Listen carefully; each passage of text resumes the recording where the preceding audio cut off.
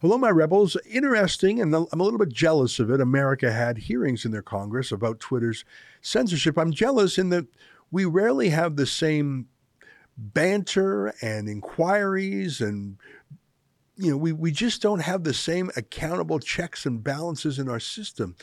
I'll show you what happened in the States. I'll play you video clips of some of the exchanges, and if you're like me, you'll wish we had more of that in Canada. But first, let me invite you to become a subscriber to Rebel News Plus. That's the video version of this podcast. I want you to see these congressmen and these Twitter executives going head to head. Just go to rebelnewsplus.com, click subscribe. It's $8 a month. You get my show every weekday, and you get the satisfaction of knowing that your $8 a month helps us keep the lights on here, because we do not take any money from the government. All right, here's today's show.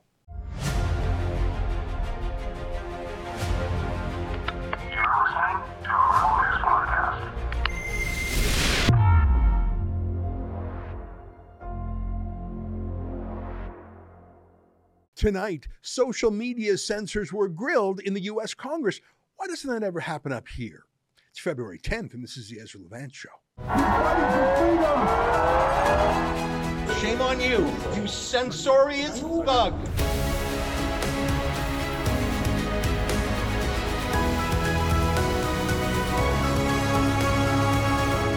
If you remember the Trump years, whenever there was some hearing about Donald Trump, some accusation about Donald Trump, the impeachment process against Donald Trump, Canadian media couldn't get enough of it, even though every single one of those fusses resulted in a big nothing. Do you remember the Mueller investigation for Russian influence? It came up with nothing. There must have been hundreds of stories. I can't think of a single American left-wing activist. Like, remember Michael Avenatti, who was going to be the next president of the United States? He's in prison now.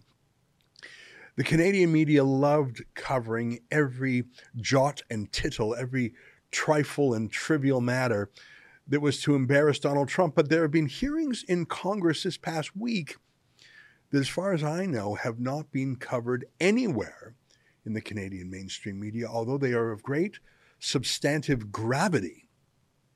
The hearings are for the former executives of Twitter.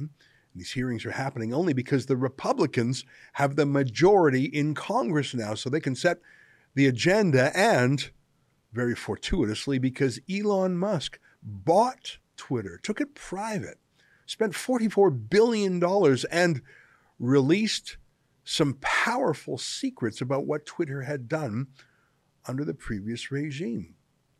In fact, not only did Elon Musk release this, he invited independent journalists, including many on the left, to go to Twitter headquarters, sift through hundreds or thousands of internal memos, and publish their results on Twitter. There was several tranches of these Twitter files, as they've been called, showing political interference, especially in the last presidential election. COVID interference, including where a Pfizer executive, Scott Gottlieb, actively interfered to stop critics of Pfizer and scientists with alternative viewpoints, including that natural immunity was powerful. One of the scariest things that was revealed in these Twitter files is the FBI merger with Twitter. It was basically used not only to capture information about people that the FBI wanted to learn about, but to shut down comments and political conversations that the FBI wanted to stop. Since when was that the matter for police? But I've been saying this even before Elon Musk bought the company and revealed it.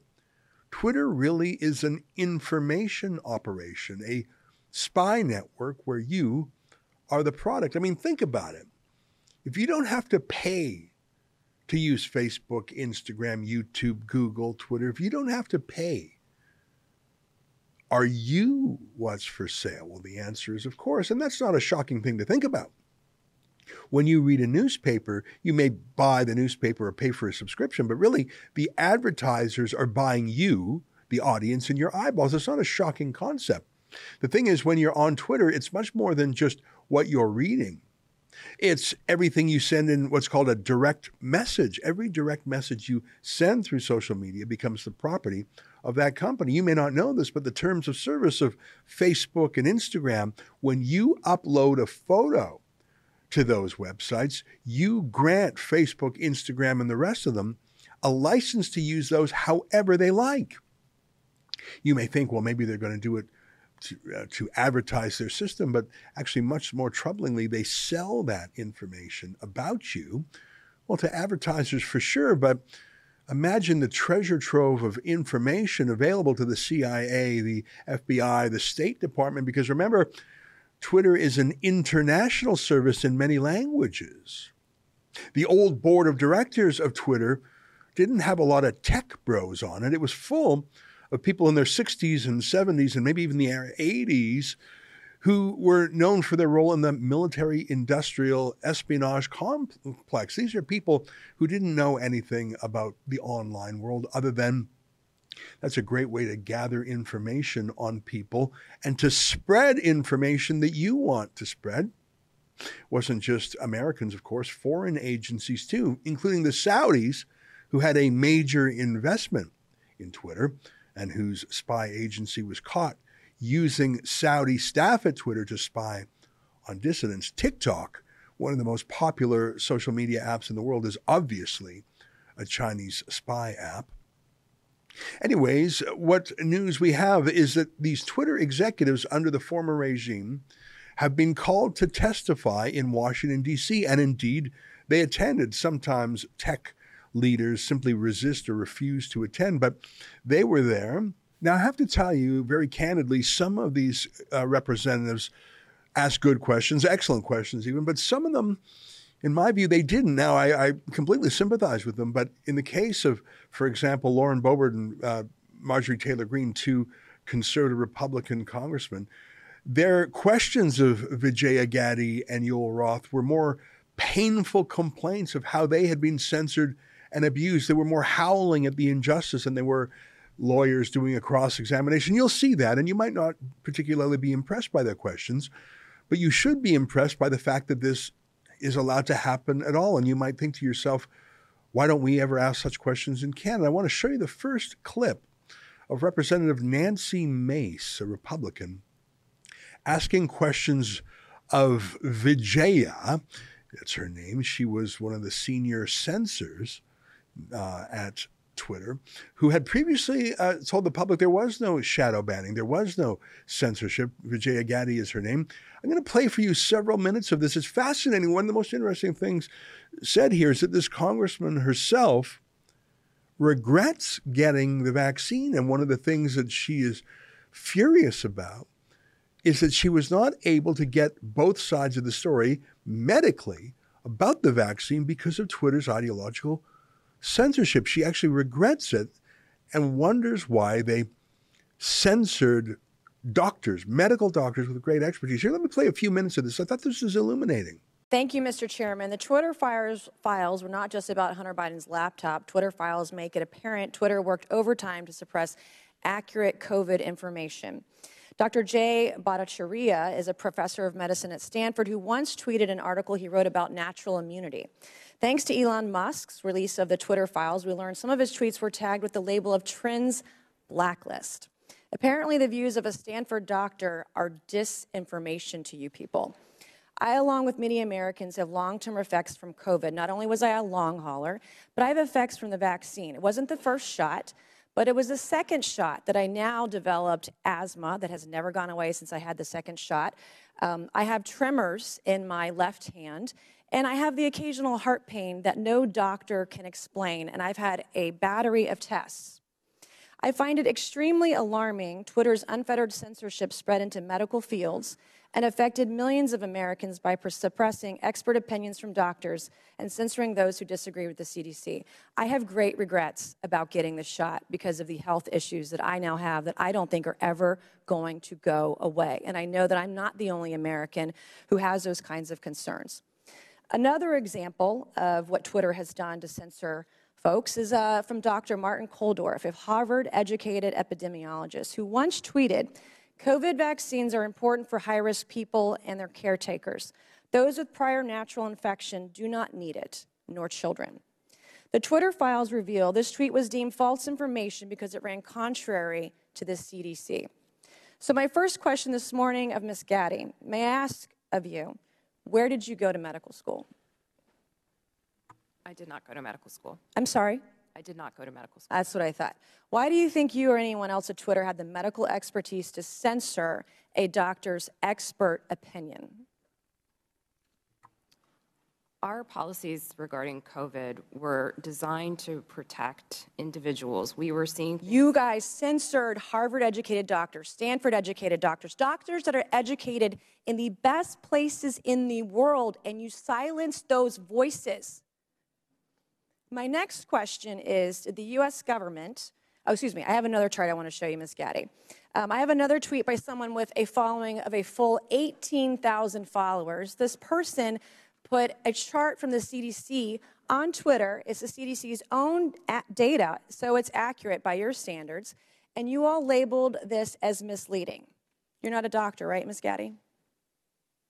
No, I'm not. Okay. What makes you think you or anyone else at Twitter have the medical expertise to censor actual, accurate CDC data?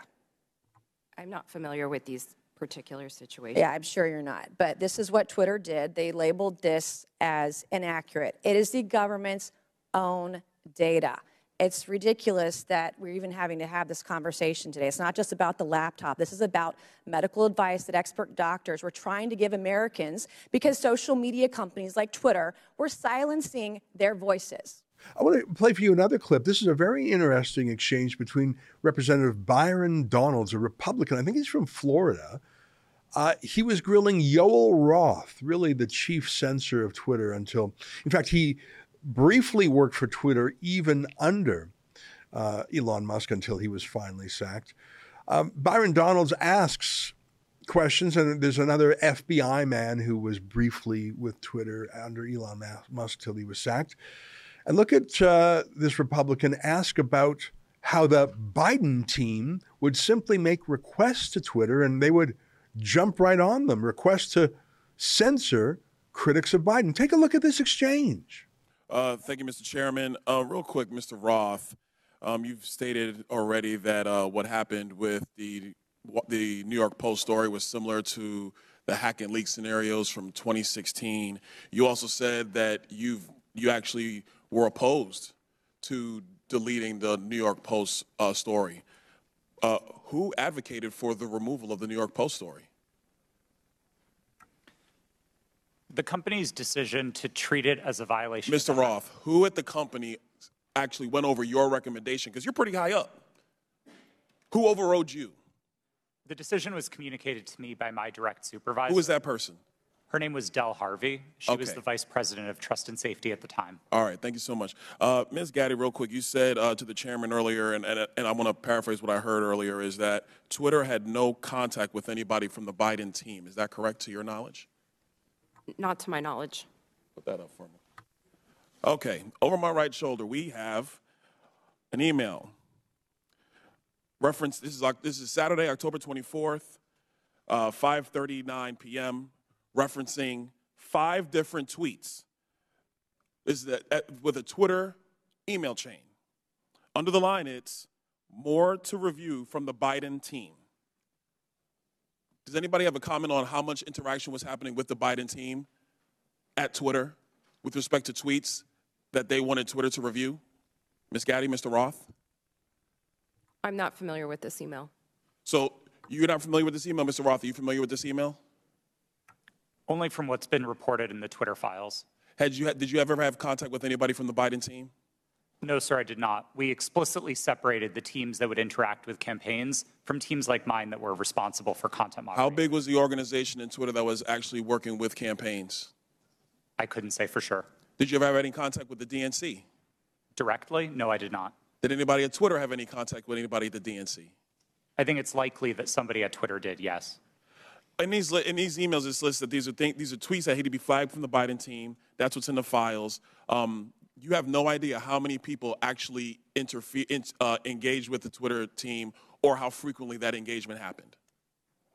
No, and again, that was by design. We kept those functions separate from content moderation so that we could impartially assess reports like this. Do you know how many tweets were actually flagged and taken down at the behest of the Biden team?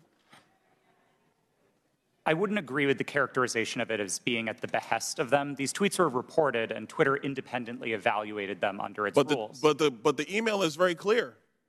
More to review from Biden team. The response 3 hours later at the bottom, hold this up real quick so we can see. The request at the bottom, it says, handled these. What does handled these mean? My understanding is that these tweets contained non-consensual nude photos of Hunter Biden, and they were removed by the company under... Hold on, real quick, Mr. Roth. How could you know so much about the content of these tweets? I mean, as far as I'm concerned, these are just web addresses. I don't know what's in these tweets. You have these things committed to memory that you know the content, but you don't know who you talk to at the Biden team? Sir, I didn't meet with the Biden team, but there was extensive public reporting about these tweets specifically that uncovered what they were. You know the contents of the tweets. It was obviously at Twitter, but you have no idea how often people who worked in your organization had with the Biden team during the end of the 2020 presidential elections. All right, I want to show you another clip. This is from Lauren Boebert, who is a controversial conservative. And of course, the left would say every conservative is controversial. But, you know, I acknowledge that she's a spicy, feisty Republican. And by the way, that's allowed under freedom of speech. She was clearly hurt that she was censored by Yoel Roth. I want to play this for you. And again, I don't think this was particularly good cross-examination if this were a court of law, but it's a court of public opinion, and Lauren Boebert certainly has her fans. Take a look. Watch for yourself. Mr. Roth, Ms. Gaddy, did either of you approve the shadow banning of my account at Lauren Boebert? Yes or no? No, I did not. Not to the best of my recollection. Well, let me refresh your memory, because on March 12th, 2021, and Mr. Roth, I know you looked at it because Fascist Twitter 1.0 had a public interest exceptions policy, which means for members of Congress to be shadow banned, it had to go before you, Mr. Roth. So I'll ask again, did you shadow ban my account? Yes or no? Again, not to the best of my recollection. So the answer is, Mr. Roth, yes, you did. I found out last night from Twitter staff that you suppressed my account for this tweet. It's a freaking joke about Hillary Clinton being angry that she couldn't rig her election. It's a joke. But in response, being the sinister overlords that you all are, you placed a 90-day account filter so I could not be found. And now we see here that Twitter staff said the visibility filter on my account excluded me from top searches, prevented notifications for non-followers, and much more. This is considered an aggressive visibility filter. You silenced members of Congress from communicating with their constituents. You silenced me from communicating with the American people over a freaking joke. Now, who the hell do you think that you are? The smugness of Yoel Roth is incredible.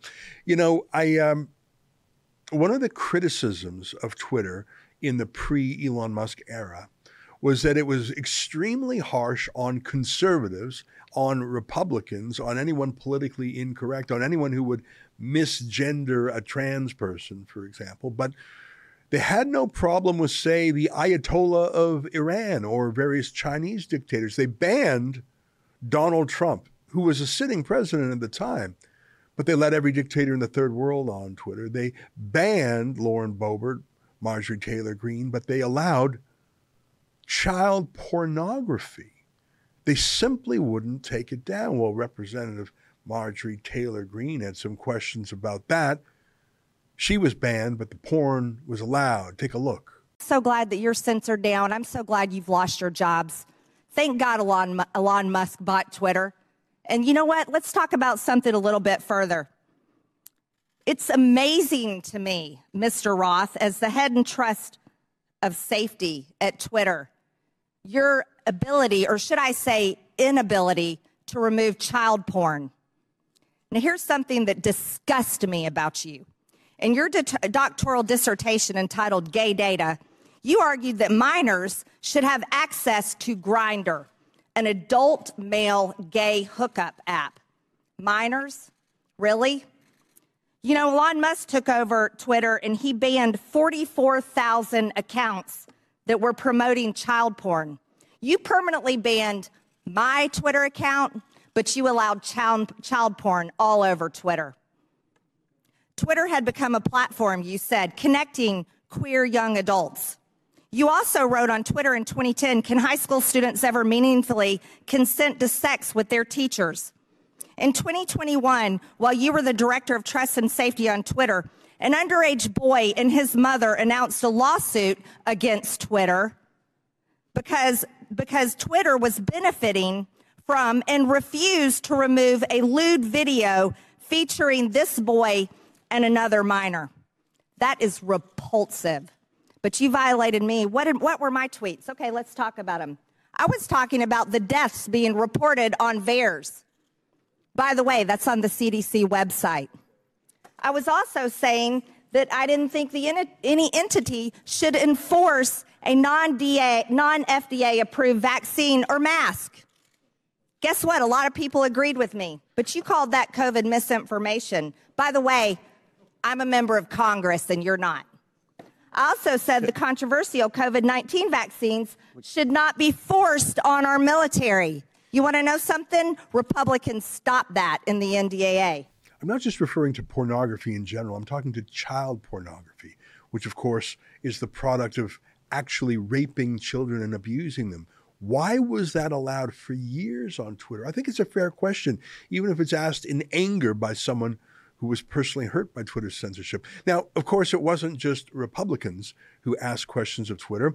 The Democrats were there, and with a very small exception, the Democrats loved the censorship. You would think that Democrats would share the belief in a free system. I mean, aren't we all in this great public debate together? Don't we all think that ideas should, truth and falsehood should grapple? Incredibly, the vast majority of Democrats excused or applauded the censorship of Twitter because they know Twitter was on their side, and these censors were absolutely anti-Republican. Here's Representative Jimmy Gomez lobbing softballs to that same Yoel Roth about Marjorie Taylor Greene. Roth, please explain to us why Miss Marjorie Taylor Greene, or the representative from Georgia, was removed from Twitter. Thank you for the question, Congressman. My recollection is that her personal account was banned from Twitter after repeated written notices due to repeated violations of the Twitter rules. Can you add a little specificity to the violation of the Twitter rules? Yes. Again, I didn't have access to my Twitter email, documents, anything that would have let me prepare to answer that in more detail. But my recollection is that the Congresswoman repeatedly violated Twitter's policies about sharing misinformation about COVID-19. She received multiple written warnings about that conduct. She received multiple timeouts related to that conduct. And then ultimately, consistent with the written and published policy, those repeated violations resulted in her account being permanently suspended. Well, like I say, Americans are lucky that they have a Congress and a political system that's more responsive than us.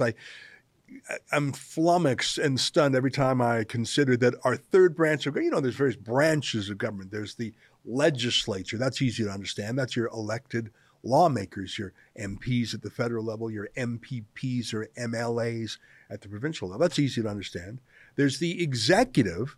Those are cabinet ministers who can make decisions on everything from going to war to interest rates, things like that, although they would claim that interest rates are independent.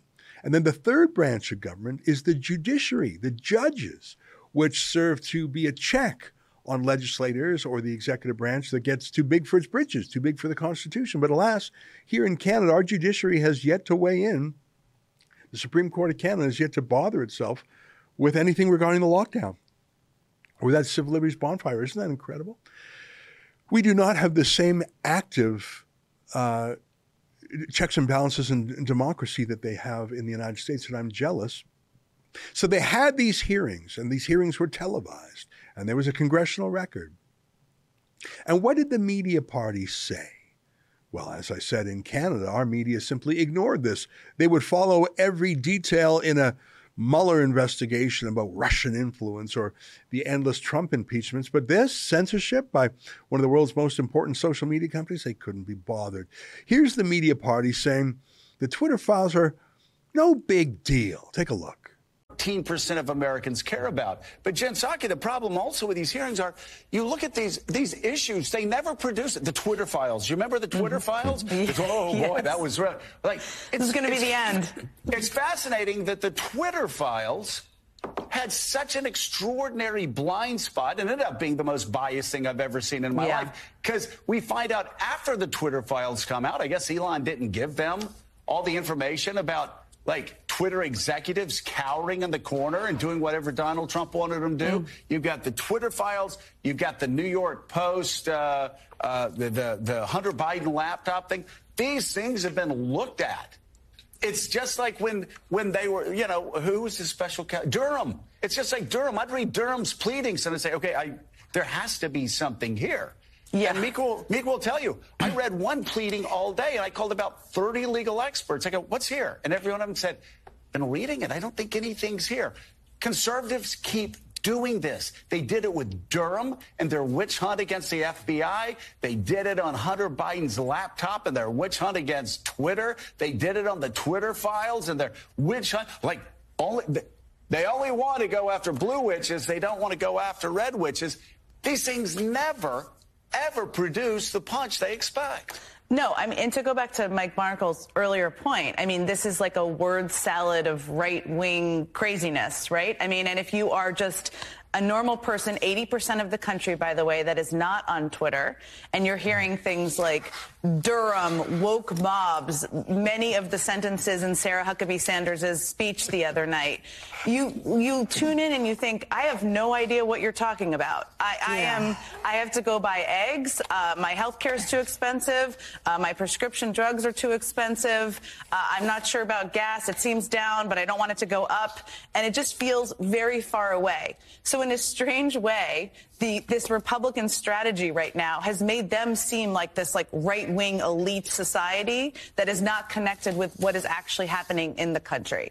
Yeah, MSNBC and Jen Psaki, who, of course, was a senior Democrat official, they both agree that Hunter Biden laptop story, it's not even real. And here's Alexandria Ocasio-Cortez saying the whole thing is a waste of Congress's time. Let's do something more important, like impeaching Donald Trump twice. Take a look at AOC. I just want to start off right here at the top here. This isn't even my line of questioning, but I'd like to submit to the record a Washington Post article now warning about Hunter Biden laptop disinformation, the guy who leaked it. Here's the deal. Before I even get into my questions, I think that the story here with the Washington Post reporting is that what they're saying right here, when the New York Post first reported in October 2020 that it had obtained contents of a laptop computer allegedly owned by Joe Biden's son Hunter, there was an immediate roadblock faced by other news outlets that hoped to corroborate reporting, as many did. The newspaper wasn't sharing what it obtained. New York Post had this alleged information and was trying to publish it without any corroboration, without any backup information. They were trying to publish it to Twitter. Twitter did not let them, and now they were upset. I believe that political operatives who sought to inject explosive disinformation with the Washington Post couldn't get away with it. And now they're livid. And they want the ability to do it again. They want the ability to inject this again. So they've dragged a social media platform here in Congress. They're weaponizing the use of this committee so that they can do it again. A whole hearing about a 24-hour hiccup in a right-wing political operation. That is why we are here right now. And it's just an abuse of public resources, an abuse of public time. We could be talking about health care. We could be talking about bringing down the cost of prescription drugs. We could be talking about abortion rights, civil rights, voting rights. But instead, we're talking about Hunter Biden's half-fake laptop story. I mean, this is an embarrassment. Well, I'm jealous of America for a number of reasons. One of them is, hey, can we have the Canadian version of Twitter files? Can we know about Justin Trudeau or Gerald Butts contacting Twitter to tell Twitter to throttle or ban or suspend their enemies? You doubt it happened? Obviously, all of this is happening at the other social media companies too. It's not just the Twitter files. You know, Facebook, YouTube, Google, Instagram, and the rest of them are doing this too. It's just we found out about it because Elon Musk bought the company, took it private, and then revealed the dirt on his own company. The third thing I'd say, and you heard me talk about this the other day, about our lawsuit against, not against Twitter itself, but against Stephen Guilbeault, the environment minister, former heritage minister, for blocking Rebel News and our access to the government service. I'm very excited about that lawsuit. I'm amazed at how much interest it's had nationwide. Over 100 newspapers touched on it. And we are having that trial in June, which is not very far away. I'll keep you posted. In fact, I'll upload some more information to twitterlawsuit.ca. I think we've actually got a chance, and it's not so much that relying on that source of information, that Twitter account of the environment minister, is the most important thing in the world. It's important, and we have a right to it. And I am interested in what the environment minister has to say. It affects me as a citizen, and I have a right to it. But it's also important that the federal government know that it simply cannot punish people based on their political differences with us.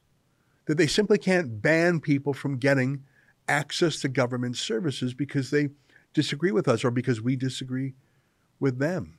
I look forward to that trial, and I'm optimistic, a little bit optimistic. Stay with us, more ahead.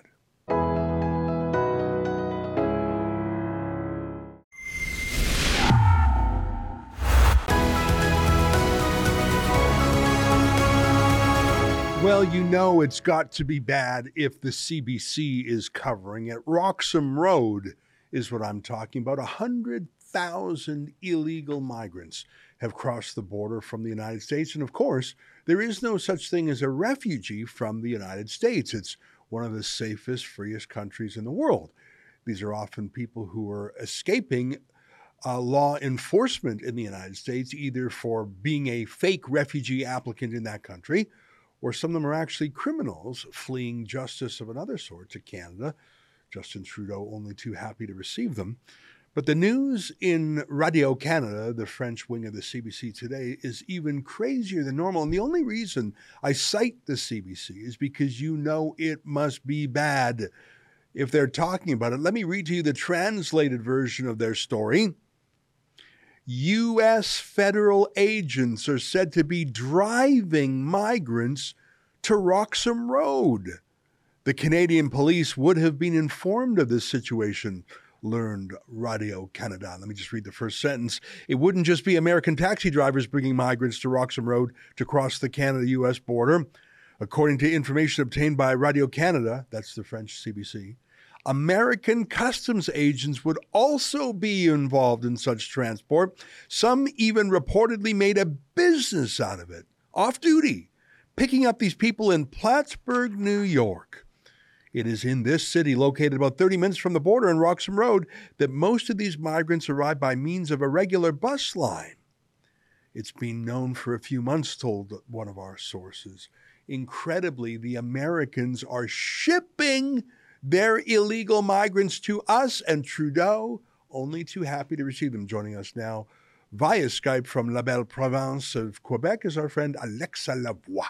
Alexa, great to see you. I love the fact that you have covered Roxham Road many times and you're able to report both in English and in French. Tell me more about this story. Do you share my view that if the CBC is covering this, it's probably because it's really, really bad? It is bad. And if they are reporting on it, it's because they cannot close their eyes on it. They have no choice to tell it. And that means that is really, really a bad news. Yeah. Well, what do we know about this? Because, of course, there have always been traffickers, if you want to use that word. Sometimes they're buses, sometimes they're just taxi drivers who just know where to go. I mean, if you've never been to Roxham Road, you might find it hard to get to. But, these taxi drivers know it well. They charge people, I don't know, $100 a pop. They're not making millions, but if you've had 100,000 people go through, this is a large industry. And there are some serious organized traffickers behind this because they know that the Canadians will simply take them. Who really is behind this latest wave? Is this a political decision by, I don't know, the mayor of New York City or the governor of New York or Joe Biden himself? All of them are Democrats. But in the same time, Justin Trudeau is not doing anything to solve the problem here in Canada. And we know that the US have already some problem too, and in the south border. So probably they just say, why not shipping them to Canada? They can like take more to see like how many we receive. They can like probably take some of us. But the thing is, what we know so far, we know that some van and bus is starting from Florida in the south, bringing them up. We know that some people arrive by flight, some people arrive by private van, some people take some taxi from not only Plattsburgh, but in New York directly to Roxham Road. We know that now the taxi is advertising it. Now we know that New York City mayor say that is tax funded the bus ticket to the migrant to go on the north. And now we heard that same like the federal agent is driving them to our border. So when we look at it, every single person it's involved to bring us more migrants to cross illegally. But I want to read a part of the article. Anyone is prohibited from organizing or encouraging to entry of one of more people into Canada. But all these people are guilty to do so. That's a great point. You have lawmakers or law enforcers becoming law breakers. It's so weird they're doing this. And I really have to think, Alexa, that they're doing this with the approval, if not the direction, of the authority. Like the idea that you would have border guards on the U.S. side, that you have police on the U.S. side engage in human trafficking like this is so shocking. And it's, I don't know. I mean, I suppose it could just be corruption. There is such a thing as corrupt cops on the take or whatever. But I would have to think this is being done with the approval of the big bosses. And if you say that there is tax money being used to take buses all the way from Florida to Canada, that's crazy. But like you say, where's Trudeau? Let me ask you this. This is getting some play in Quebec, en français, on Radio Canada. Have any spokesman for the Canadian federal government? Because this isn't, of course, the problem is faced by the cities and by the province, but the responsibility for the border lies clearly with the federal government. Has Justin Trudeau or any other cabinet minister or federal MP addressed this issue yet? Because this has got to be a huge story. But Mr. Legault have already said that we need to close Roxham Road. And afterwards, he came back after having a meeting with Justin Trudeau, saying that they will just probably deport the migrant to other provinces instead of closing it. And now we have all these different leaders of party, as the leader of Parti Québécois, Paul Saint-Pierre Plamondon, who say that who put a new project of law at the National Assembly saying that they want to use the police of Quebec to arrest the migrant. But we have already the RCMP who do the same job. What they will do more like the police of Quebec, arresting them and bringing them to immigration, and after that, driving them to hotel room.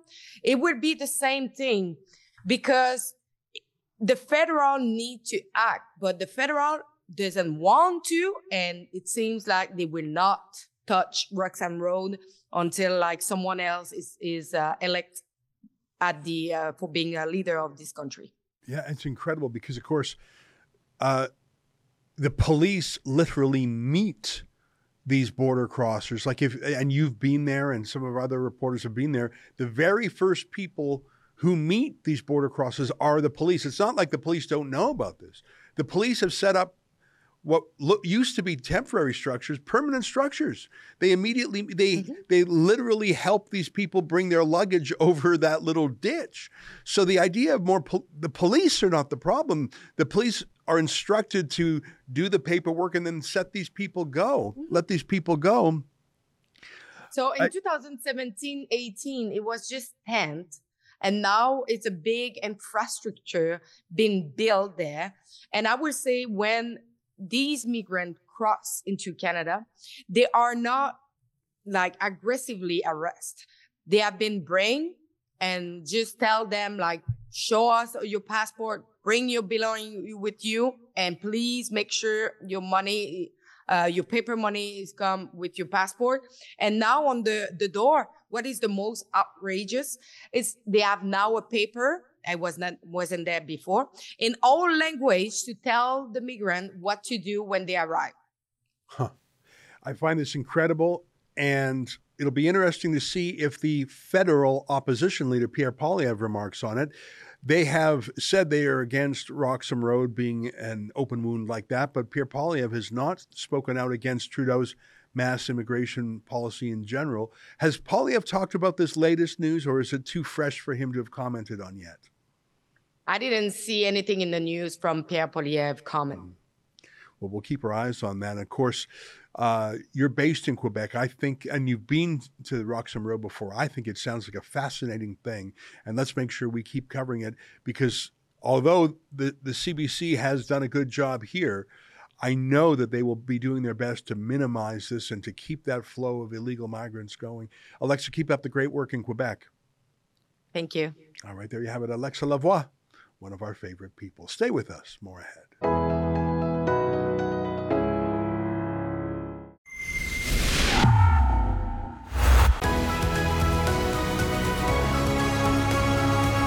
Hey, welcome back. Your letters to me. On the Manny Montenegrino interview, Don Hussey says, congratulations, Ezra, on an excellent and timely debate of national importance. Please take this outside the paywall in its entirety so it can be shared widely. My old vet friends and I have never been more concerned about the future of Canada and Canadians as we have been since Trudeau was first elected Prime Minister. Thank you for your consideration. Hey, that's not a bad idea. As you know, about once a month, I like to take a show out from the paywall in full just to show it to the world, and this is a good contender, so thanks for the suggestion.